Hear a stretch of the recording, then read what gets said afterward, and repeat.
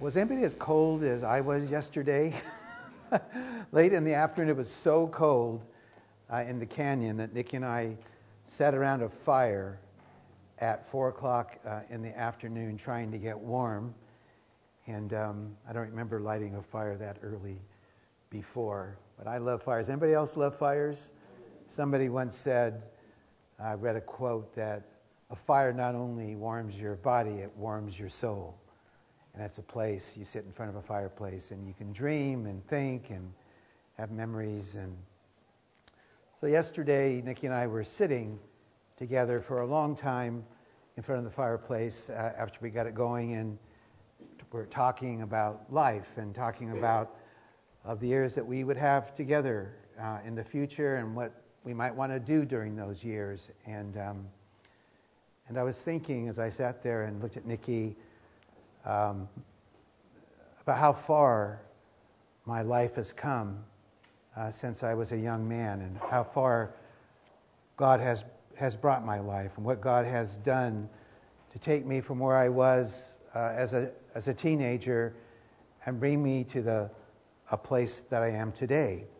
And in our passage this morning, we're going to look at the beginning of the journey of Peter, James, and John as Jesus calls them to leave everything, to leave their nets, leave their fishing business, and to follow him. So the message this morning, I deep down in my heart, I am grateful for where God has brought you and where God has brought me on our journey. And our message this morning is the call of God upon these three men. And as we continue looking through Luke, we will observe how God takes their lives and begins to change them. But I am grateful for where God's brought me, because I just want to personally share a little bit about where I started.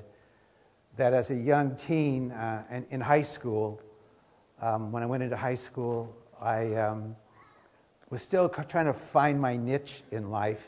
And in high school, a lot of kids began to excel. They began to excel in academics, or they began to excel in sports, or they began to excel in music or in art.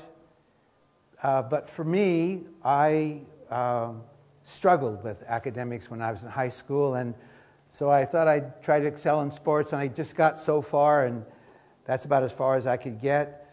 And I was kind of trying to find my way in life, and in my junior year, in 1959, that's how old I am, my junior year in high school, I discovered Charlie's Pool Hall in Old Town Tustin, and there's a picture of it right there. I walked into that place. That place was built in 1916. And when I walked into Charlie's Pool Hall, it had not changed at all in 50-some years. And I decided that if I couldn't excel at some other things, I was going to excel at pool. And that's what I began to do. I began to shoot pool. And have you ever heard the adage of a good pool player? A good pool player is a sure sign of a misspent youth. And my youth was a little misspent because I spent these few years in Charlie's Pool Hall, and I loved the place.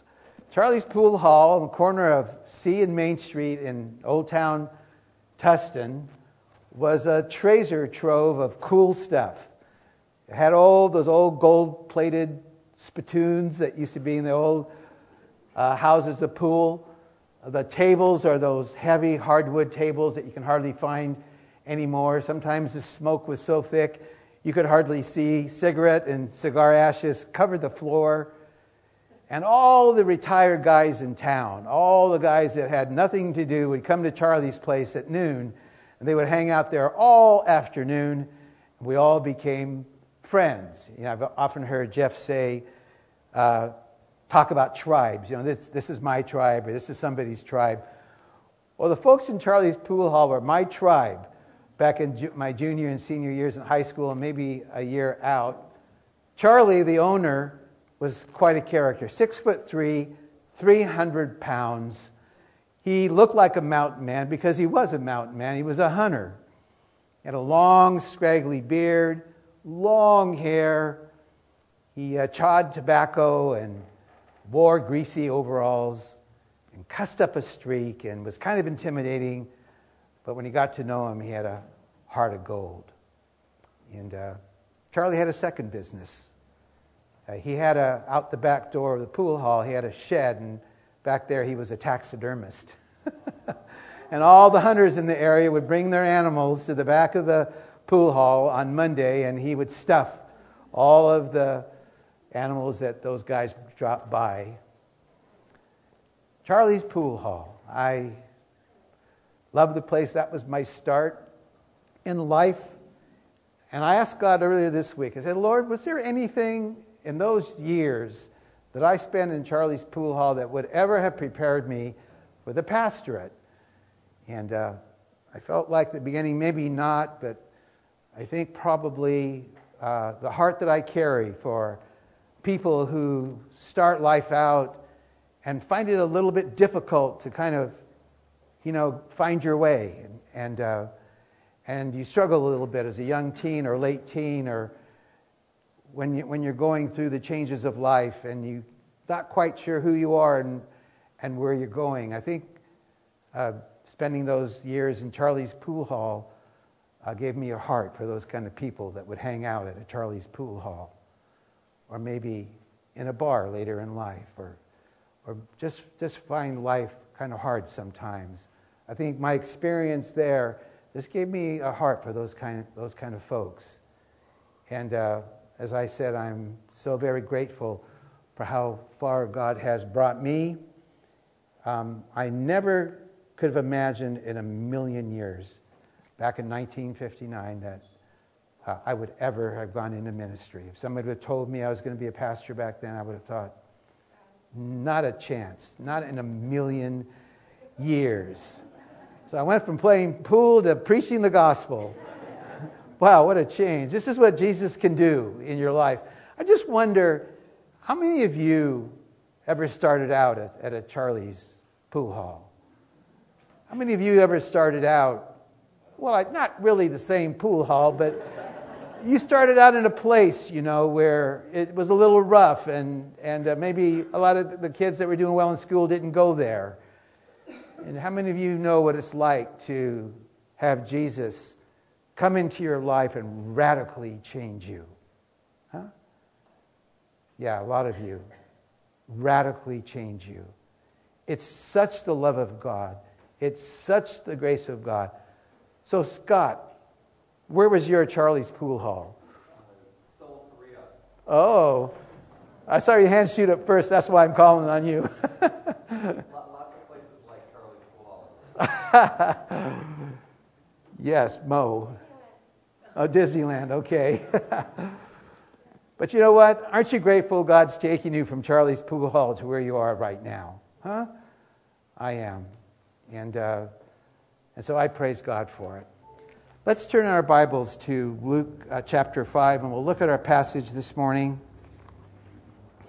Luke chapter 5, and we're going to look at the first 11 verses in this gospel. And I'm going to read the passage to you and then comment on it a little bit as I go. And then we'll look at it a little deeper with a little bit of a PowerPoint that I have. So if you have a Pew Bible, it's on page 860. And the drop head over chapter 5 reads, Jesus calls the first disciples. All right, chapter 5 of Luke, verse 1. On one occasion, while the crowd was pressing in on him to hear the word of God, he was standing by the lake of Gennesaret. Now, Gennesaret was a district where the Sea of Galilee was, and this could have just as easily been called the Sea of Galilee. And Jesus is standing there on the shore of the Sea of Galilee, and his ministry is just beginning. And he is very, very popular at the beginning of his ministry. There is some opposition from the Pharisees and the scribes, but because of miracles that we read about last week in Luke chapter 4, the healing of Simon Peter's mother-in-law, and some other miracles that he'd done, huge crowds were now beginning to assemble around Jesus, and they were pressing in on him, and he was planning on teaching there at the shoreline of the lake, and he realizes that no one's going to be able to hear him in the back. So in verse 2 it says, and he saw 2 boats by the lake, but the fishermen had gone out of them and were washing their nets. Getting into one of the boats, which was Simon's, he asked him to put out a little from the land. And so Jesus figures he can get in a boat, he can go out a little ways from the shore, and he'll be in a much better position to be able to speak to them. And so he does, getting into one of the boats, which was Simon's. He asked to be put out from land, and he sat down, and he taught the people from the boat. And when he had finished speaking, he said to Simon, "Put out into the deep and let your nets down for a catch." Now, I don't know how far out that Simon went out. The Sea of Galilee is 7 miles wide. It's 13 miles long. So it's not a small lake, but Peter goes back out as Jesus has asked him. But I wanted to kind of just go back to just the very beginning when Jesus is recognizing that he needs to take a boat out to get in position to speak. That Peter and James and John, who are next to him, are not having such a good morning because they have been fishing all night and they haven't caught one thing. They haven't caught one thing. And when Jesus is going to ask Simon, put out into the deep, verse 4, and let down your nets for a catch, I think Simon maybe is just a little bit annoyed because he's going to say, "Master, we toiled all night and we took nothing. Not one fish did we catch." How many of you know that sometimes God asks you to do something that doesn't make a lot of sense? Well, this is one of those occasions where Jesus says to Simon, and what he's doing, he's going to show Simon, the joy of listening to what Jesus has to say. And so Peter says, despite the fact that we've toiled all night and took nothing, at your word, I will let down the nets. And when they had done this, they enclosed a large number of fish, and their nets were breaking. And they signaled to their partners in the other boat to come and help them. And they came and filled both the boats so that they began to sink. But when Simon saw it, he fell down at Jesus' knees, saying, "Depart from me, for I am a sinful man." Peter suddenly realizes who he's with. He's with somebody who, in comparison to his own life, he realizes how different he is from this one that he has begun to listen to and follow. He says, "Depart from me, for I am a sinful man, O Lord." For he and all who were with him were astonished at the catch of the fish that they had taken. So also were James and John, sons of Zebedee, who were partners with Simon. And Jesus said to Simon, "Do not be afraid, for from now on you will be catching men." Wow, what a verse. "Do not be afraid, from now on you will be catching men." And when they had brought their boats to land, they left everything and followed him. Here is the call upon the 3 disciples that we know the most, that the most is written about in the Gospels and in the book of Acts and throughout the New Testament. Peter, James, and John began their journey with Jesus. And I think it's interesting that they are going to begin their journey with Jesus. They're going to leave their fishing boats behind and the nets behind. But what else are they leaving behind? They're leaving the biggest catch of fish they've ever had. And that's what God calls us to do when he calls us. He calls us sometimes to leave something that we really have valued in the past. Now, Jesus is going to call Peter, James, and John to fully follow him, and they're going to end up in full-time ministry.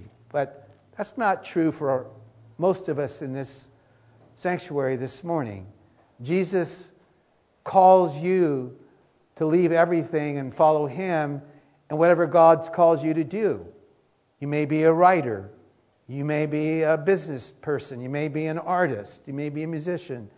Whatever it is in life that God's called you to be, God just wants you to put him first I'm looking at Jordan in his restaurant, for instance. Put God first. It doesn't mean that you leave whatever you're doing and go into full-time ministry. But what God's calling you and I to do, and I've been called into full-time ministry, but I have other things in my life that I'm doing. The heartbeat of this passage is that we give everything that we have, we give everything that we are unto the Lordship of Christ. We make him the single most important person in our life.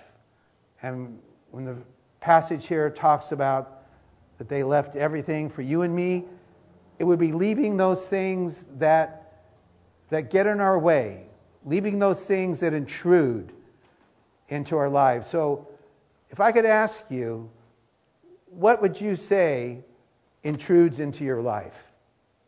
What is it that you have to battle with that kind of tries to replace God in your life? I have a couple of those battles.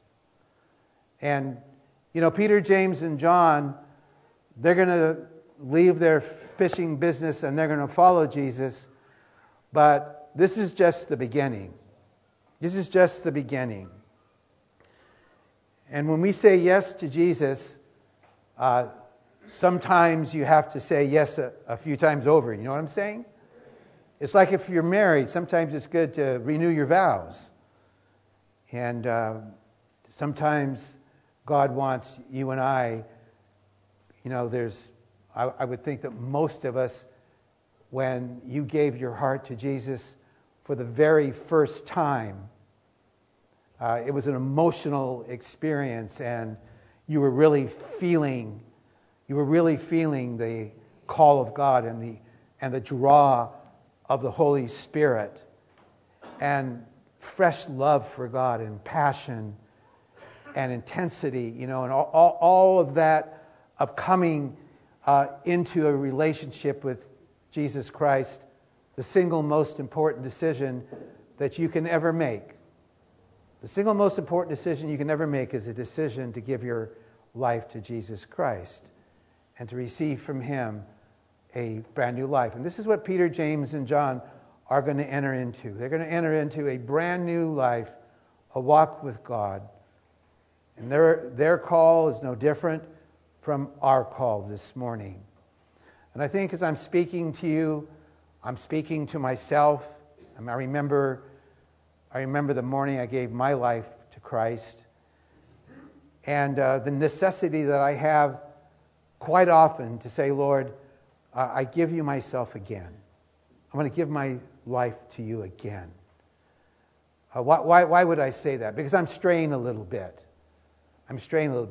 Pastor Greg shared in the upper room a few months ago a passage from Hebrews about valuing our salvation lest we drift away. Be careful that you don't drift away. And so, I don't know about you, but I sometimes find myself drifting. You know what I'm saying?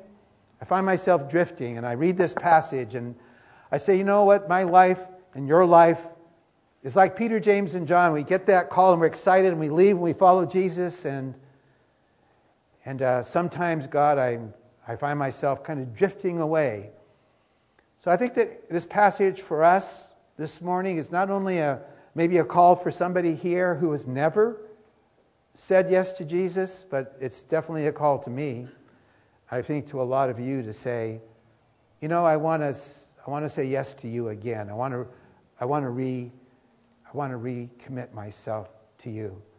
And actually, it's probably something we probably would be wise to do every single morning. And a lot of mornings I do. I say to God, God, I want to give my life to you again this morning. Because I have a habit sometimes of taking it back. Do any of you ever take your life back? Yeah, you take it back. So I've got a PowerPoint with just some things I want to briefly share to give a little deeper insight into the passage. I think it's really important to see the progression, and I love this part of the passage, where Jesus models teaching the Word and then demonstrating the Word that He's taught, and then seeing a reaction in the crowd, a receiving of what He has been teaching them. So the key verse, of course, is the last verse, verse 11. They left everything and followed Him. Of course, this was a decisive decision. They made a decision. Even though Peter was going to fail and James and John were going to fail, they made a decision. This is it. I'm going to follow Jesus. And I would encourage anyone here, if you've never made that decision, make that decision today. Say, Lord, I want to follow you. I want to give you my life. He not only taught them the Word of God, but then He demonstrated it by sending Peter out to the boat and by catching this miraculous amount of fish, which the boats almost sank. And so I just think it's so cool how Jesus ministered the Word, He demonstrated the Word, and then there was the call to those who had heard and to those who had seen. And I shared in the first service, I remember in the early days when I was first a Christian, how I would watch the power of the Holy Spirit when I would share Christ as a young Christian back in the early 1970s. I would share Christ and I'd see the power of the Holy Spirit come upon people, and when they would hear the gospel, they would open their hearts up and they would receive Christ, and they would have a brand new life, a brand new changed life. And so I would share the Word, I would share the gospel, I'd see the Holy Spirit come upon the hearts of those who I was talking to, and then their lives would be changed. Number 3 here, I want to point out that Jesus taught them the Word of God. It says in verse 1 of chapter 5, that the crowd pressed in on Him to hear the Word of God. And what would that Word have been? There was no New Testament written, so He was speaking to them out of the Old Testament. And how I would like to have heard what He said about the Old Testament, because most of us tend to highlight the New Testament when we're in the Scriptures or the Psalms, probably. But Jesus taught them from the Old Testament because He considered the Word of God so important. We already saw this in chapter 4 when He quoted from Isaiah chapter 60, I believe it was. And number 4 here, we see also that sometimes it doesn't make sense what God asks of us. Number 5, but when we obey, God does amazing things. Maybe for Billy and Juana, maybe they're trying to figure out now, like, this is really unusual, being called to Romania. Even though she's Romanian, this is like a big step. This is a big step. This is a big step of faith. And to say yes to God, I know it isn't easy. Maybe Billy would like to have had a big church here in California. But you're going to have a little church in Romania for a while. And maybe you're going, God, I don't quite know if that's what I'm supposed to be doing, but I'm going to trust you. God's on it, so you don't have to worry about that, Billy. God's brought you an excellent wife. And you guys are going to prosper in Romania. It won't be easy. It'll be a battle. Ministry is never easy. But look at that whole row is full of Millers, and they're all going to be with you. Yeah, we're going to pray for you, and we're so glad what God's doing. All right. I want to talk a little bit more about Peter saying, depart from me, Lord, because I'm a sinful man. I want to talk to you about understanding God. The most important thing about you is what you think about God. And Peter suddenly saw Jesus in a whole new light. He became so huge to Peter, Peter realized how little he was in comparison. And he's painfully aware of his own sinfulness in comparison. And I've got a quote from Isaiah in which the man that I consider to be the greatest prophet in the Old Testament, Isaiah, had a similar experience where he writes to us from the 6th chapter. He has this vision of heaven. This greatest prophet, this amazing man of God, has this vision of heaven. And he says, I saw the Lord sitting upon a throne, high and lifted up, and the train of his robe filled the temple. And I saw angels calling out to one another, Holy, holy, holy is the Lord of hosts. The whole earth is full of his glory. And the foundations of the temple shook while it filled with smoke. And I said, Hallelujah, bless God. I'm so excited I got to saw heaven. It's not what he said. Like he is shocked. He is stunned over the magnificence and wonder of God. What he's just seen put him on his face. He was shaken. And he says, Woe am I, this great prophet. Woe am I am lost. For I'm a man of unclean lips, and I dwell with a people of unclean lips. For my eyes have seen the King, the Lord of hosts. The greatest prayer you can pray, God, reveal yourself to me. Show me more of who you are. The greater you receive revelation of God, the more you understand and the more you're aware of who God is, the greater will your walk be. Your love for God will grow. Your desire to obey God will increase. It all ties together. And then lastly, Jesus knows they've been hooked, and I put that word in on purpose. Peter, James, and John have been hooked like a fish. And they will be coming with them. So he calls Peter, James, and John to be fishers of men. And this meant they left behind, like I said a minute ago, the biggest catch of their lifetime. But what an adventure we were able to enter into. And so the feeling of my heart at this very moment is gratefulness for the call of God. We see the call of God on Peter, James, and John. And I'm grateful for the call of God upon your life. And I bless the Lord for what he's doing in you. And they said in the first service, I think this is the best church in the whole world. I think this is the best church that there possibly could be, that God has drawn us together as a family of God, as a church family. And he has connected us one to another. And he's called us to walk this walk that we've been talking about, that I've been sharing with you this past half hour, to walk this walk together, and we encourage one another, and we help one another, and we're there for one another. And may God deepen his heart in us for him as a church. And may we so value and be so grateful for what God has done in Little Church by the Sea. It's such a beautiful place, serving a beautiful God, full of beautiful people. May 2018, as we just start moving into this new year, may this just be a most excellent year. May this just be a great year for all of us. Amen? Amen. Let's all stand.